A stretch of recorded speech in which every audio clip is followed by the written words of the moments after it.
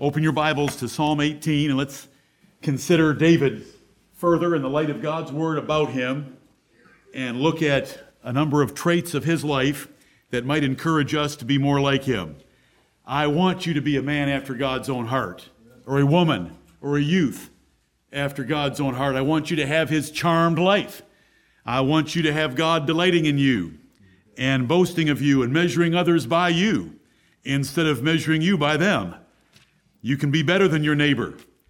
And while that kind of terminology is not even hardly acceptable anymore, it is very biblical in both testaments. Very biblical. The Lord Jesus Christ measures men by what he gives them and what kind of return they get him on his investment in them. And he is an austere and severe investment manager of his assets. When he gives us his grace, he expects performance. After all, he gave himself for us. We that live should live for him who loved us and gave himself for us. I appreciate everything that's been said and prayed and sung already. Psalm 18 is a great place to start. We started there a few minutes ago with verse 19. He brought me forth also into a large place. God blessed and favored David abundantly. He delivered me from many enemies over many years, internal and external, because he delighted in me. And I want God to delight in you, not in your marriage directly, not in your family directly, not in your church directly, but in you directly. First of all, you, starting from our own hearts, I want you to have a heart that is after God's heart. That wasn't a reflection of David's family. It wasn't a reflection of his many wives. It wasn't a reflection of his father. It was a reflection of David. And so it starts there. And if you have a heart that's right with the Lord, you're going to have a marriage, you're going to have a family, and you're going to help build this church to be what it ought to be in the sight of the Lord. Psalm 18, we're not going to deal with it, but you should never forget it. It's got 50 wonderful verses in it. How does it start? Just look at the way that it starts and the intensity that David has. I will love thee. Not I have loved thee, not I love thee, I will love thee. O Lord, my strength. And then he goes on in verse 2 to describe 8 different ways in which he looks at the Lord as his rock, fortress, deliverer, God, strength, buckler, horn, and high tower. I will call upon the Lord who is worthy to be praised, and so shall I be saved from mine enemies. And yet at the same time he can say in verse 29, for by thee I have run through a troop, and by my God have I leaped over a wall. Were there ever walls in the way of David's life? Yes, but he leaped over them. Were there ever troops in the way of David? Yes, but he ran through those troops with God's help. And so the charmed life can have difficulties in it. David led a charmed life. Ever read the Psalms? Yes, there were times he was discouraged, but he always ends in praise because the Lord always delivered him. And we want to enjoy God's deliverances of David, David's delight in the Lord, and the Lord's delight in David recorded for us so many times in the Bible. Remember, this is the second time I've said it today, and it is the 93rd time I've ever said it to you. Psalm 18 is in the Bible twice, and it's there for good emphasis and repetition for us to appreciate these words. Look at those opening words to verse 7. This is what happens when a man that God delights in prays and says, I'm in trouble and there's people trying to hurt me. Then the earth shook. The earth shook. God jumps on a cloud, gathers the reins in his hands, and comes riding down to earth, sending out hailstones and fire and lightnings, and burns up the enemies of David. This is the way David describes how the Lord delivered him from his enemies. This is what David wanted to do when he had defeated his last enemy and sat down. He did not figure out a building program for himself. He figured out a building program for the Lord. He didn't retire. He got busy doing other things for the Lord. And he wanted to praise the Lord, so he wrote this.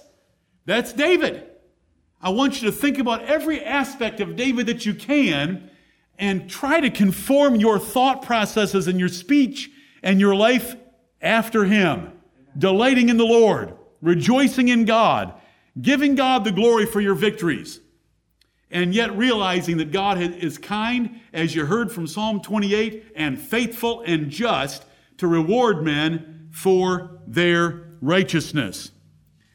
He knew that his enemies, even if they call in the name of the Lord, it would do them no good.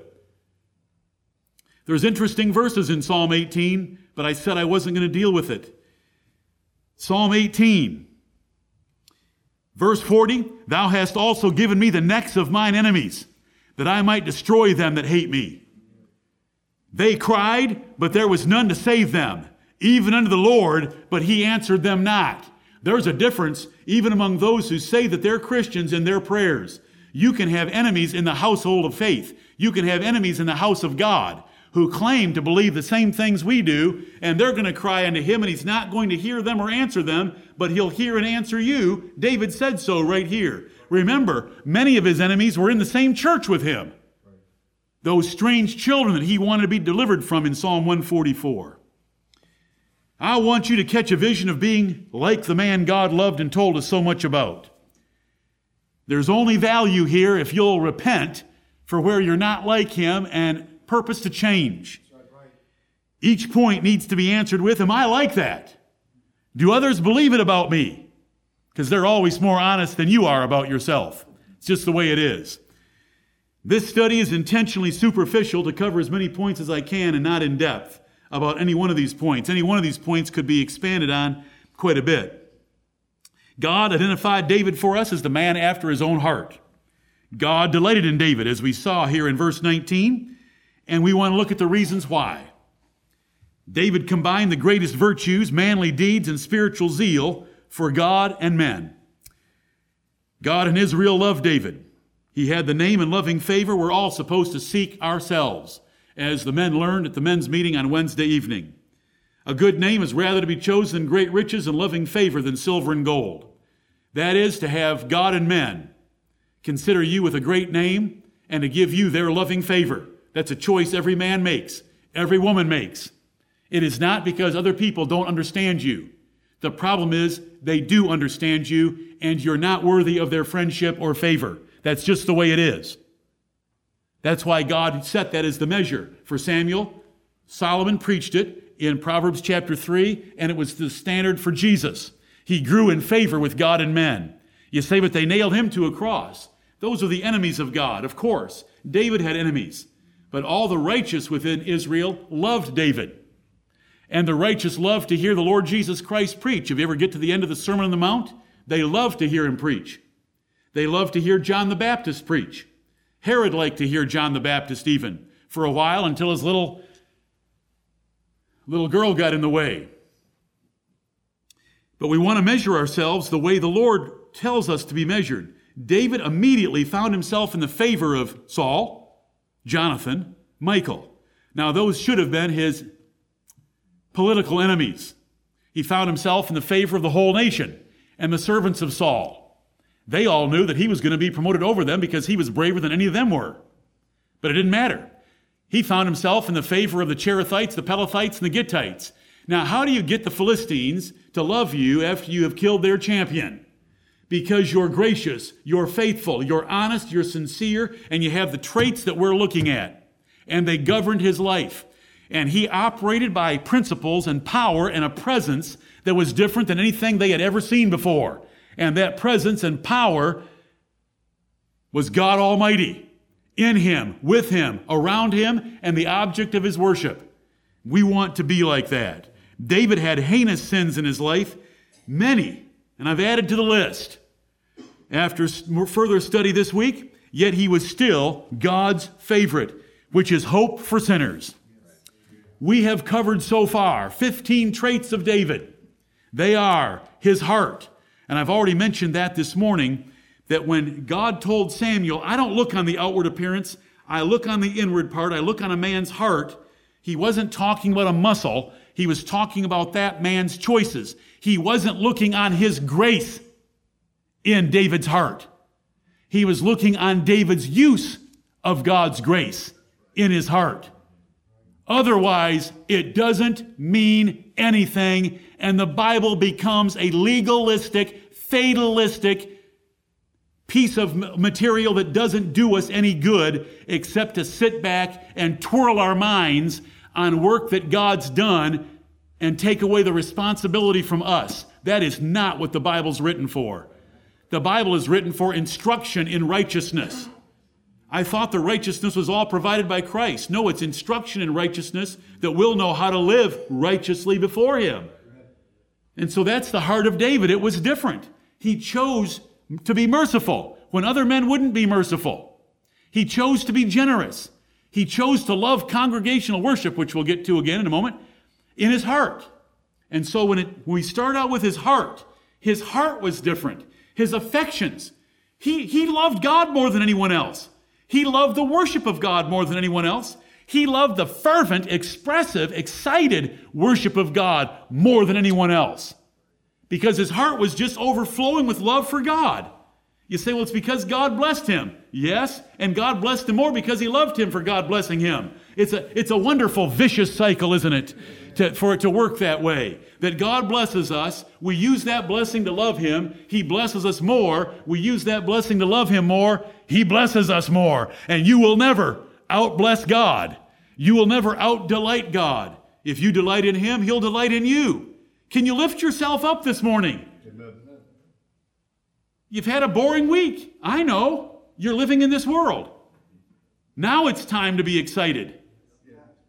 But we can be excited through the week thinking about the things of David and thinking about the things of the Lord and delighting in him like David did. God chose David, the youngest of Jesse's 8 sons, because of the heart that he had.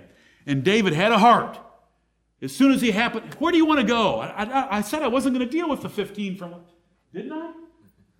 I don't want to deal with the 15 from last week. We'll never get anywhere on this subject because we don't have 61 anymore. Oh, his heart. As soon as he's on the battlefield and he hears Goliath open his mouth against the God of Israel, there isn't a doubt in his mind what needs to be done. That man's head needs to be cut off. And if no one else will do it, I'll do it. Is there not a cause? Shouldn't somebody be upset? Listen, and Saul's offered all this stuff.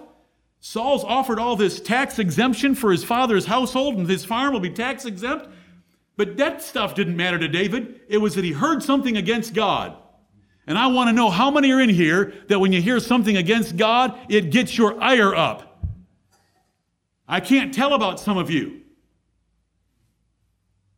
You know, don't coddle your enemies that don't love God. Don't coddle family that doesn't love God. Don't coddle church members that don't love God. Let's keep this church pure. He heard something that was wrong, and he took care of it himself. And so we see the heart of David just over and over again.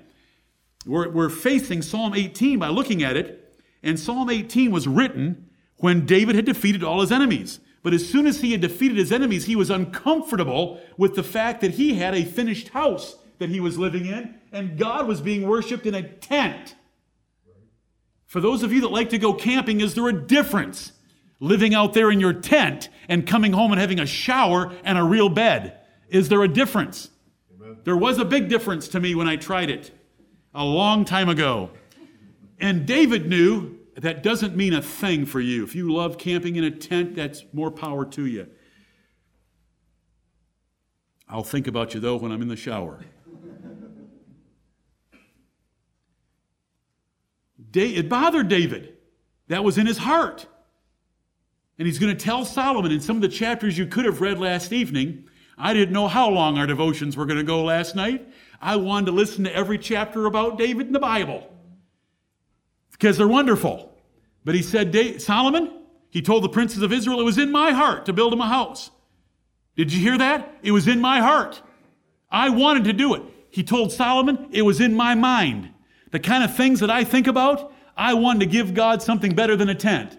The things that I wanted to do, the passion that I have inside me wasn't to build me a bigger house. It wasn't to get Hiram to come and put an addition on the house that he'd already built me. Hiram did build David a house. What does Hiram, the king of Tyre, a pagan nation, the richest nation on earth, want to come and build David a house for?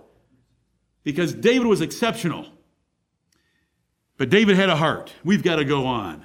Oh, he had a heart. Where's your heart? What's your heart like? How excited do you get about the worship of God? How excited do you get about the words of God? You've never read anything in the Bible like Psalm 119. There is no description of the words of God anywhere in the Bible that even comes close to Psalm 119 except Psalm 19, and David wrote both of them. And there's no chapter in the Bible that sounds like either of those two except Psalm 1, and David wrote that one. Do you know a little bit about his heart? He loved the words of God. He loved the words of God. He loved the worship of God. There's no other praise and worship leader in the Bible like David. You say, what about Asaph? David hired Asaph and trained him. Now, what do you want to tell me about Asaph? That's his heart. How about congregational worship? How about the people of God? I was glad when they said unto me, if there was one man that deserved to be a loner, because being alone for David meant he had a harem. It was an 8-story apartment building with 40 rooms per floor. We don't know how many in total. It's just a large number of wives that David had. But he could have been a loner, but he wasn't a loner. He loved congregational worship. I was glad when they, plural, said unto me, let us, plural, go into the house of the Lord. We shall stand. Psalm 122, David, his heart, when he sinned, and it was pointed out to him. As my brother likes to tell me, that bony finger of Nathan came out and said, thou art the man. When David said, the man that did this, that took that little ewe lamb from his neighbor, he shall die and restore that lamb fourfold. Thou art the man. I have sinned against the Lord. And when you go read about his sin, he goes right after his heart. A broken and a contrite heart, O God, thou wilt not despise. And mine is broken, and mine is contrite, and mine is on the ground right now, and it is grieving under your judgments.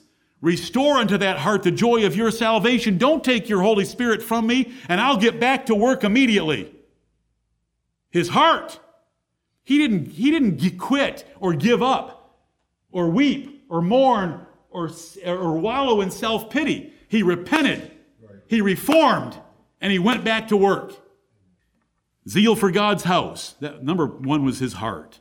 I just want you to think about his heart. What are you passionate about? What are you passionate about?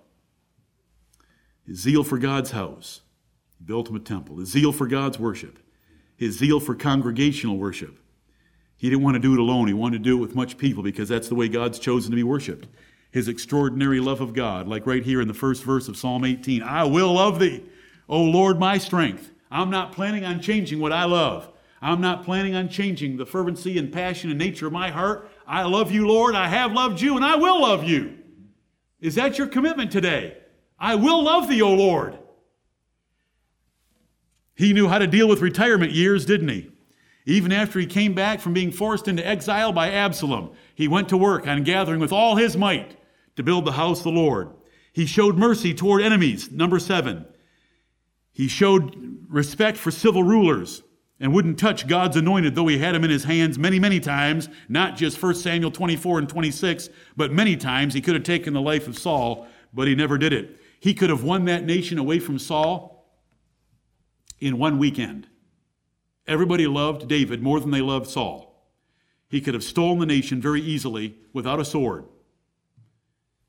Didn't do it. He served Saul and served him faithfully. He understood submission to civil authority.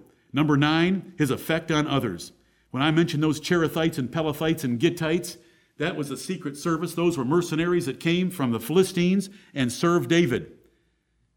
They were the closest branch of the military to him. They didn't report to Joab. They reported to David. You ought to look at an organizational chart of David's mighty men. Those were Philistines living in Israel serving David and swearing by the name of the Lord Jehovah. They didn't swear by the name of Dagon. They swore by the name of the Lord Jehovah, David's God. How did he have such an effect on the men that went to high school with Goliath? 600 men from the city of Gath. I've mentioned it all the time because David conducted himself in such a way that even those outside the household of faith and outside the church were attracted and drawn to him by his fairness, his fearlessness, his graciousness, kindness, consistency, zeal, passion. The man was exceptional. You say, but I'm not exceptional. You can be. Why aren't you? Because you're lazy. You can be exceptional. What do you do all day? What do you do all week? I get up. I stagger off to work. I put in my 8 hours. I stagger home. I get a bite to eat. I sit around. What a wasted life. Why don't you do something with passion? Why don't you add the Lord to the mix? Why don't you go to work as unto the Lord? How did David keep sheep? As unto the Lord. He did it as unto the Lord. What was he doing when he wasn't actively engaged in shepherding those sheep? He's writing his poetry. He's learning the harp because he was already very proficient on the harp at praising God when he was very young. There's passion you can do everything with. You can serve in a bank passionately. And you can put windshields in passionately. And you can work in a factory passionately, as unto the Lord. And you can come home and manage time passionately so that you have some for the Lord. And when you read His words, you're passionate about it. When you go out in the sunshine, kisses your face, you're passionate about it. When the hummingbird gathers at your feet, you're passionate about it. You want to tell somebody. You want to shout it to the Lord. If you haven't shouted to the Lord in the last week, why not? What good is a car unless somebody gets to look through the window and see you engaging with your steering wheel? Shouting to the Lord. What good's a shower if the wife doesn't hear bass or baritone coming out of that noise? Come on. Help me. Help you be more like David. His effect on others. He loved the praise of God. Number 10, he loved to praise God. He loved to give thanks. He was expressive. There's no match for his zeal, hardly in the Old Testament. He loved God's words that I've already mentioned, and his sins didn't stop him. That's where we ended up. Let's go to holiness. Let's look at Psalm 29 and verse 2. Very close to where you are and where we were when Brother Eric led us in Psalm 28. Psalm 29. And we remember, we're not dealing with these in depth. The study of David and his understanding, use, and appreciation of holiness would be a study of its own. Psalm 29 and verse 2, give unto the Lord the glory, due unto his name. Oh yes. Does it say a Psalm of David at the top of 29 in your Bible? Of course. Give unto the Lord. He's telling you, give, give, give. And guess who gave the most financially? He did. By an indescribable factor. But what's he asking you to give? Not money. Give glory to the name of God. Give unto the Lord the glory due unto his name. Worship the Lord in the beauty of holiness. The beauty of holiness is God's holiness. The beauty of holiness is holy worship his way. The beauty of holiness is coming in with a holy life. And David had all of those and understood them. Look at Psalm 86 and verse 2.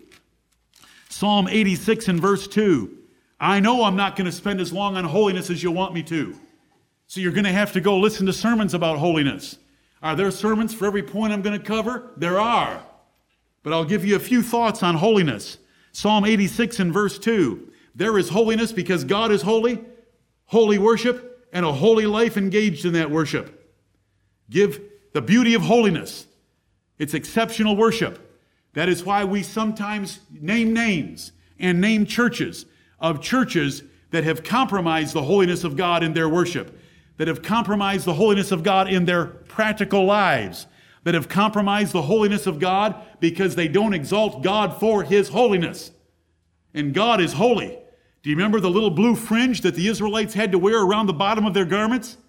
They had to go home after Numbers 15 and sew a blue fringe on all their garments to remind them that God is holy, because they had to stone a man in Numbers 15 that had picked up sticks on the Sabbath day, because God is holy.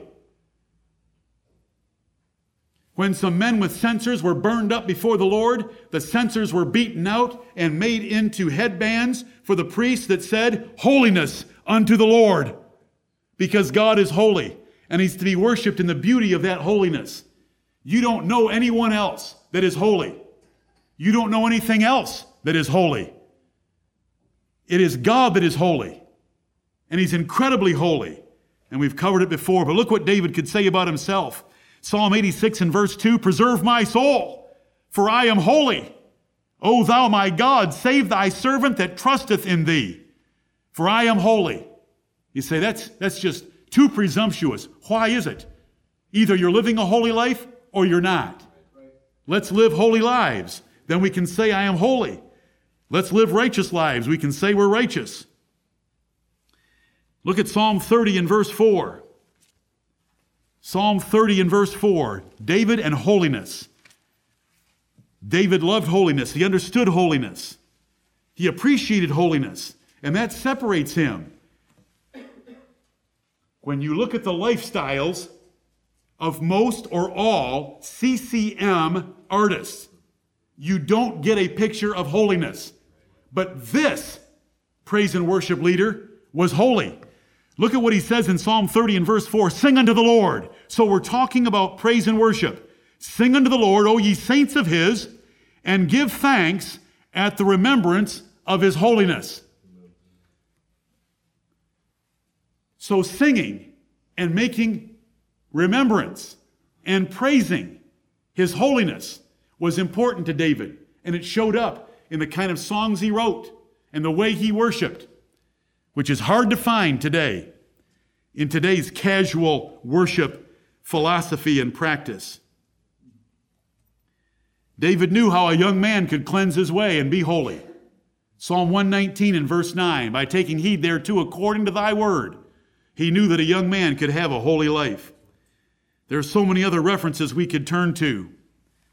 Look at Psalm 15, and it'll apply just as well to the next point I want to make that's closely joined to this one. Psalm 15.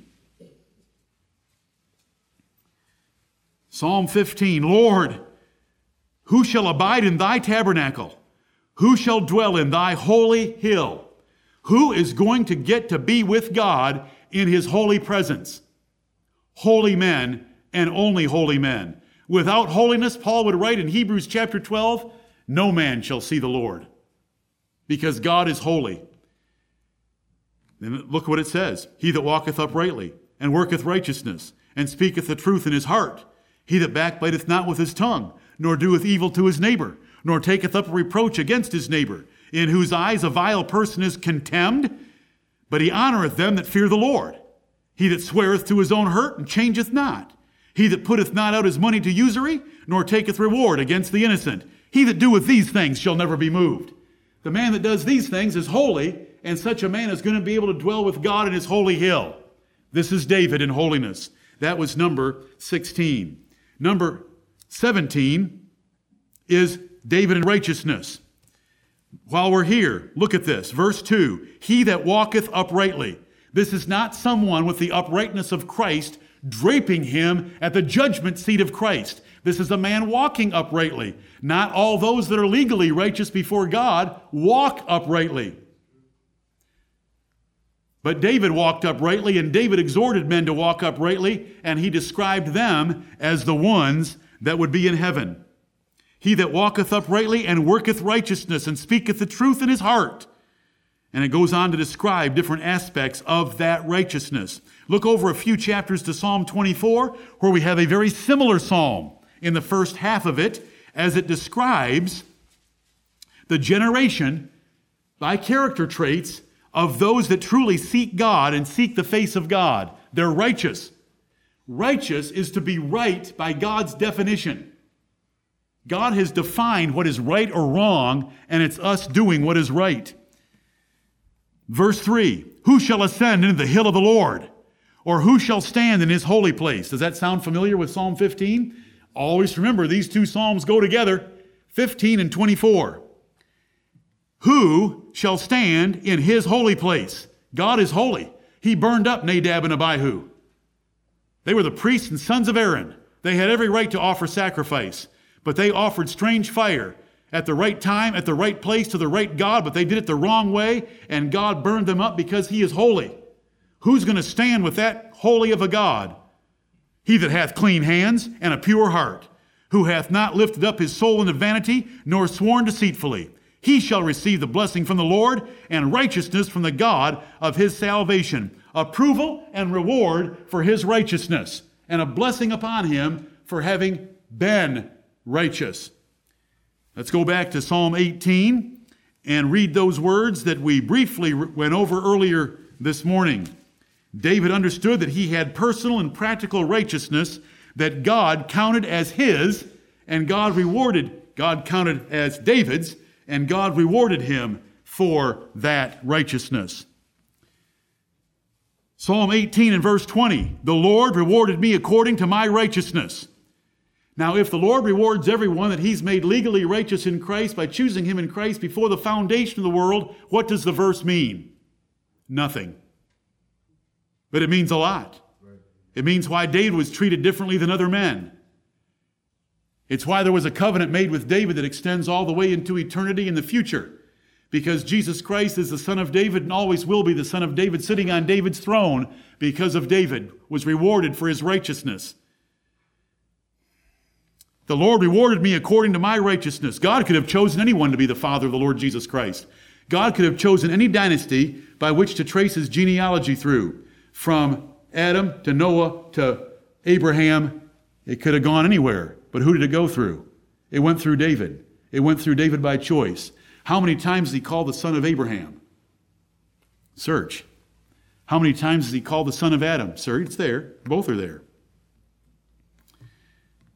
But how many times does he call the son of David? How many times does he call David? How many times does he call the root of David? How many times does he call the root and offspring of Jesse? How many times does he call all those things because God chose this man because of this man's difference? Was there even a close comparison between Saul and David? Now I want this to terrify you. Saul was the first king. Saul could have had the dynasty that lasted forever. God told him that in 1 Samuel 13 and 15. You could have had the dynasty that lasted forever, but you lost it. There is no comparison between Saul and David at any point in their lives by any measure. Saul's zeal was a shadow of David's zeal when Saul had zeal. Saul was so misguided, so profane, so lacking in understanding about how to worship God in comparison to David. Saul did not know how to repent. Saul did not know how to have a broken and a contrite spirit the way David did. It just goes on and on and on in the difference between these two men. Lord, save us. Who wants to even be near Saul? Then you can't ever be neglectful or profane about his worship. Saul never even moved the Ark of the Covenant. How could you have the Ark of the Covenant sitting for 40 years in someone's garage next to a bass boat? How in the world could you allow it? David couldn't allow it. As soon as he was king, he was moving that Ark of the Covenant. A huge difference. Lord, help us to be different. And so I want you to understand this 20th verse. God chose this line for Jesus Christ because of David's difference. The Lord rewarded me according to my righteousness, according to the cleanness of my hands hath he recompensed me. Surely you can understand that there's value in practical righteousness, and God rewards it. For I have kept the ways of the Lord and have not wickedly departed from my God. When his sins were pointed out to him, he confessed, repented, reformed, and went on. For all his judgments were before me, and I did not put away his statutes from me. I did not shove the word of God away. When I was told to kill all the Amalekites, I killed them. I didn't leave them like Saul did. I was also upright before him, and I kept myself from mine iniquity. Therefore hath the Lord. Look at that therefore. I've taught you what that therefore is there for. In verse 24, therefore hath the Lord recompensed me according to my righteousness, according to the cleanness of my hands in his eyesight. Do you mean God can look, who's of purer eyes than to behold iniquity? He can look on men and say that man's righteous? Of course, or the word righteous cannot be used as an adjective to describe a man in the Bible. But we heard from Psalm 34 that the Lord's eyes and his face are open, his ears are open to the cries of the righteous. But they're closed, and his face is against those that do wickedly. God does have eyesight that sees. Like as a father pitieth his children, he pitieth them that fear him. The Lord understands the frame that we have and that it's imperfect frame, but when that imperfect frame is putting forth zealous and fervent efforts to worship God righteously and to keep his commandments, God sees it, God recognizes it, God identifies it as your righteousness, and he rewards it as your righteousness. Otherwise, he'd be rewarding himself, and you're a fatalist. And we're not. And so on this point, I want you to understand that that heart, those choices, this is the third time, the choices that you make every day, when you're walking from your office to the kitchen, you are making choices of what you're thinking about, what you're going to say next to whomever happens to be the ears in your location, and what you're going to do. How much are you going to eat when you open the door of the white box? What are you going to eat? You know, this myriad of choices that you make every day, are you making them for the Lord? David did, and he was righteous. You say, but we know David sinned. Yes? Do you have a question for me that's worth answering? You're going to ask that question? Are you asking that question in self-righteousness, that you're better than David? You're not even close to him. You say, I've never committed adultery. Well, then you ought to pick up the first stone and throw it at him. Right. You've committed adultery more times than he ever dreamed of. Right. You say, how do you know that? Because I know you and I know me. And I know you by knowing me. Because Jesus said, whosoever looketh on a woman to lust after her hath committed adultery with her already in his heart. You're worse than a Pharisee. If you want to question the things that we're reading from the Bible about David, you're worse than a Pharisee, because the Pharisees, when confronted in John chapter 8, and I will be there shortly, when Jesus said, let him that is without sin cast the first stone, even Pharisees knew they should walk away from that one. Yes. Why don't you know enough to walk away? Stop asking me such scornful questions. David repented of his sins. Or did you forget the Wednesday night Bible study we had about a year ago called the R Factor? Amen. The R Factor is wonderful. Yes. It's real. It's not fake. It's real. You can cover anything you've ever done, and you can cover it right now by God's grace. The practical consequences that God may leave in your life to remind you of what you did is irrelevant to the fact that God now accepts you completely, totally, and fully, and you're his favorite again. I'm sorry that self-righteous people bother me with their questions and their nagging ways of looking at things in the Bible. David was more righteous than they'll ever be. They've never shown the zeal in the worship of God like he had. They've never sat in their house and thought about what they could do for God and then did it with every cent they had. They've never taken the whole church out to eat and danced with all their might and shamed themselves in public and shut down their wife when she questioned them for what they did because it was disrespectful to the royal office. Show me how great you are if you want to question David because of his sins. I'm going to read the Bible, and the Bible tells me that God rewarded him because of his righteousness. And it wasn't self-righteousness, and it wasn't your kind of cheap righteousness. It was real righteousness. It was zeal for God in a family that didn't know him like they should have. It was zeal for God against Saul. It was zeal for the worship of God. As the Psalms just tell us, whoever has loved the Word of God like David, whoever has been a man of prayer like David. You say, well, Daniel was. Yep, Daniel might have had one thing going for him. He might have been a man of prayer. What else did he do to match up with David? I'm waiting. Come on, be fair. When we read these passages of Scripture, I know that some of you don't like them. I want you to like them. Because if you don't learn to like them, then how are you going to stand before God? I'm going to stand there in the righteousness of Christ. I mean, right now, God is measuring every one of us. He's walking by around his 7 golden candlesticks to see who's righteous. He knows our labors. He knows our doctrine. He knows whether we've lost our first love or not. Now, do you know in the Bible who had the greatest amount of first love and kept it at a high level his entire life? It's David. Who else do you want to compare him to? Saul of Tarsus, because he did it the last half of his life? David did it his whole life. David is not the Lord Jesus Christ. David wasn't perfect, but David was forgiven by God so that things like this could be written. When he was confronted about his sins, I have sinned against the Lord. In sin did my mother conceive me. Read Psalm 51 and see that broken heart of his. But he didn't wallow in it, and he didn't say, now I can't be righteous. Because I've had Psalm 51 experience. I can't be righteous. Oh yes, restore unto me the joy of thy salvation and unleash me and see what I can do, and transgressors will be converted unto you. David was righteous. Verse 25, with the merciful thou wilt show thyself merciful. With an upright man thou wilt show thyself upright. And that was David. With the pure thou wilt show thyself pure. And with the froward thou wilt show thyself froward. And God did do that. It's a shame that confused Christians praise legal righteousness but deny the practical. We want to freely confess both in their proper place and proper context for each one. He didn't apologize for his righteousness and doing right and being upright. You know, we didn't get to the end of these verses and he said, after all, God did all this and I didn't have a thing to do with it. I was just a puppet in his hands. He didn't say that. Saul did. The Apostle Paul, at the end of his life, when he wrote his epitaph in 2 Timothy chapter 4 and verse 7, he didn't say, I have fought a good fight, I have finished my course, I have kept the faith. Oh, but after all, it wasn't really me. God did all that. He tells us exactly the balance to have.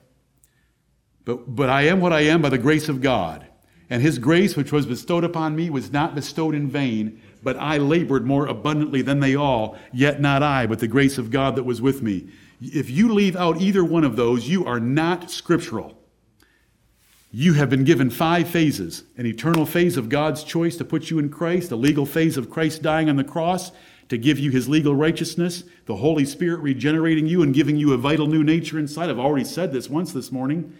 And so we have 3 phases that God worked to put inside you. But do you know what most people do with that? They squander it. What did David and Paul do with it?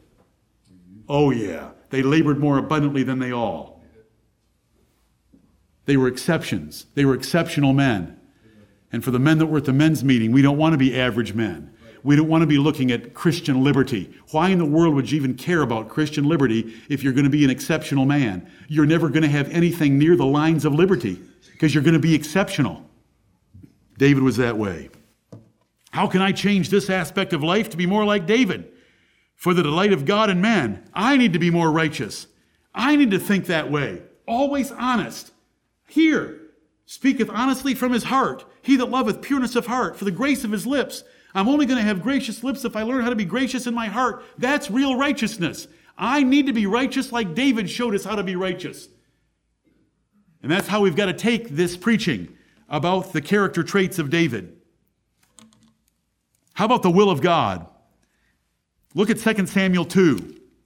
2 Samuel 2. Saul has just died, and David has been living in a city that starts with Z. What was the name of that place? Ziklag. Okay, so we've got a dilemma. David is 30 years old. He was anointed by Samuel when he was 15. He's been running around living among the Philistines because of Saul chasing him, but now Saul is dead. Would you know what to do? Yeah, baby. I'd go take over the palace and the harem that was left behind. Are those your thoughts? Here's what David did, and I want you to enjoy this. There are many of these. 2 Samuel 2, and it came to pass after this, Saul's dead. He's eulogized Saul in chapter 1. It came to pass after this that David inquired of the Lord. He asked God. He was a man after God's own heart. He was told that when he was 15 years old. Don't you think he just could have presumed on that? Oh, I love this man. And it came to pass after this that David inquired of the Lord, saying, shall I go up into any of the cities of Judah? You know, you've led me to this point to be living at Ziklag. Should I move back to Israel? The Lord said unto him, go up. And David said, whither shall I go up? And he said, unto Hebron. Do you like that? I love that. I love that. Totally submissive to the will of God.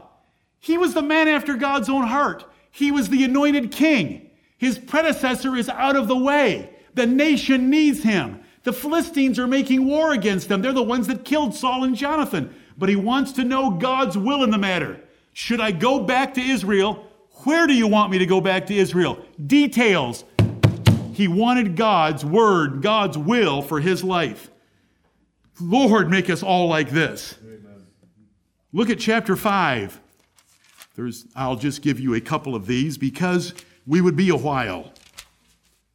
As soon as the Philistines heard that David was made king of all Israel,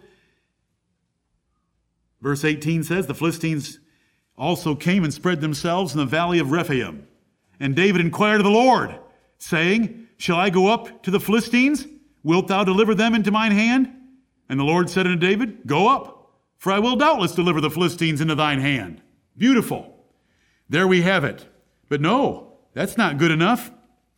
He whipped the Philistines there in verses 17 through 21, and then verse 22. And the Philistines came up yet again. So they came back and spread themselves in the valley of Rephaim. Now, David should have known that the Lord would doubtless whip the Philistines with David, so he should have just gone up to fight him, right? No, he asked again.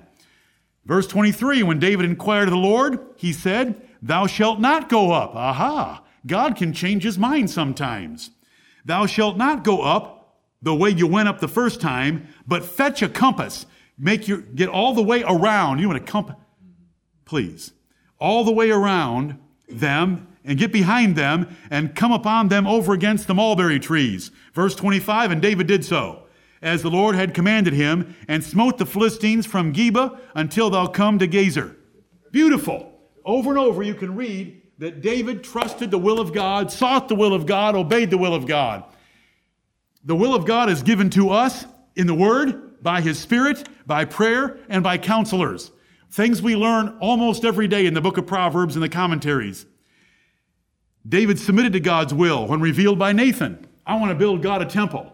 No, God doesn't want you to build a temple. Okay, I'll pay for it. That's that fast. No problem. You have 3 options. What do you want? 7 years of famine? 3 months being chased by your enemies? Or 3 days of pestilence? I want to fall into the will of God. I want to fall into the hands of God. Give me 3 days of pestilence. I mean, it's just David always trusting the will of God. He prayed for God to direct, lead, and teach him. Do you know some of those Psalms? Do you know where to go? I'll give you one. Psalm 25, where David asked God to lead him and to direct him. And it's not the only place, as you should know. Psalm 25, verse 4. Show me thy ways, O Lord. Teach me thy paths. Lead me in thy truth and teach me, for thou art the God of my salvation. On thee do I wait all the day. Verse 8, good and upright is the Lord, therefore will he teach sinners in the way. The meek will he guide in judgment, and the meek will he teach his way. Verse 12, what man is he that feareth the Lord? Him shall he teach in the way that he shall choose. Verse 14, the secret of the Lord is with them that fear him, and he will show them his covenant. It's Psalm 25. If you want a psalm for your memory banks on where did David pray and talk about always asking God to lead him, teach him, and guide him, it's Psalm 25. He loved the will of God and submitted to it.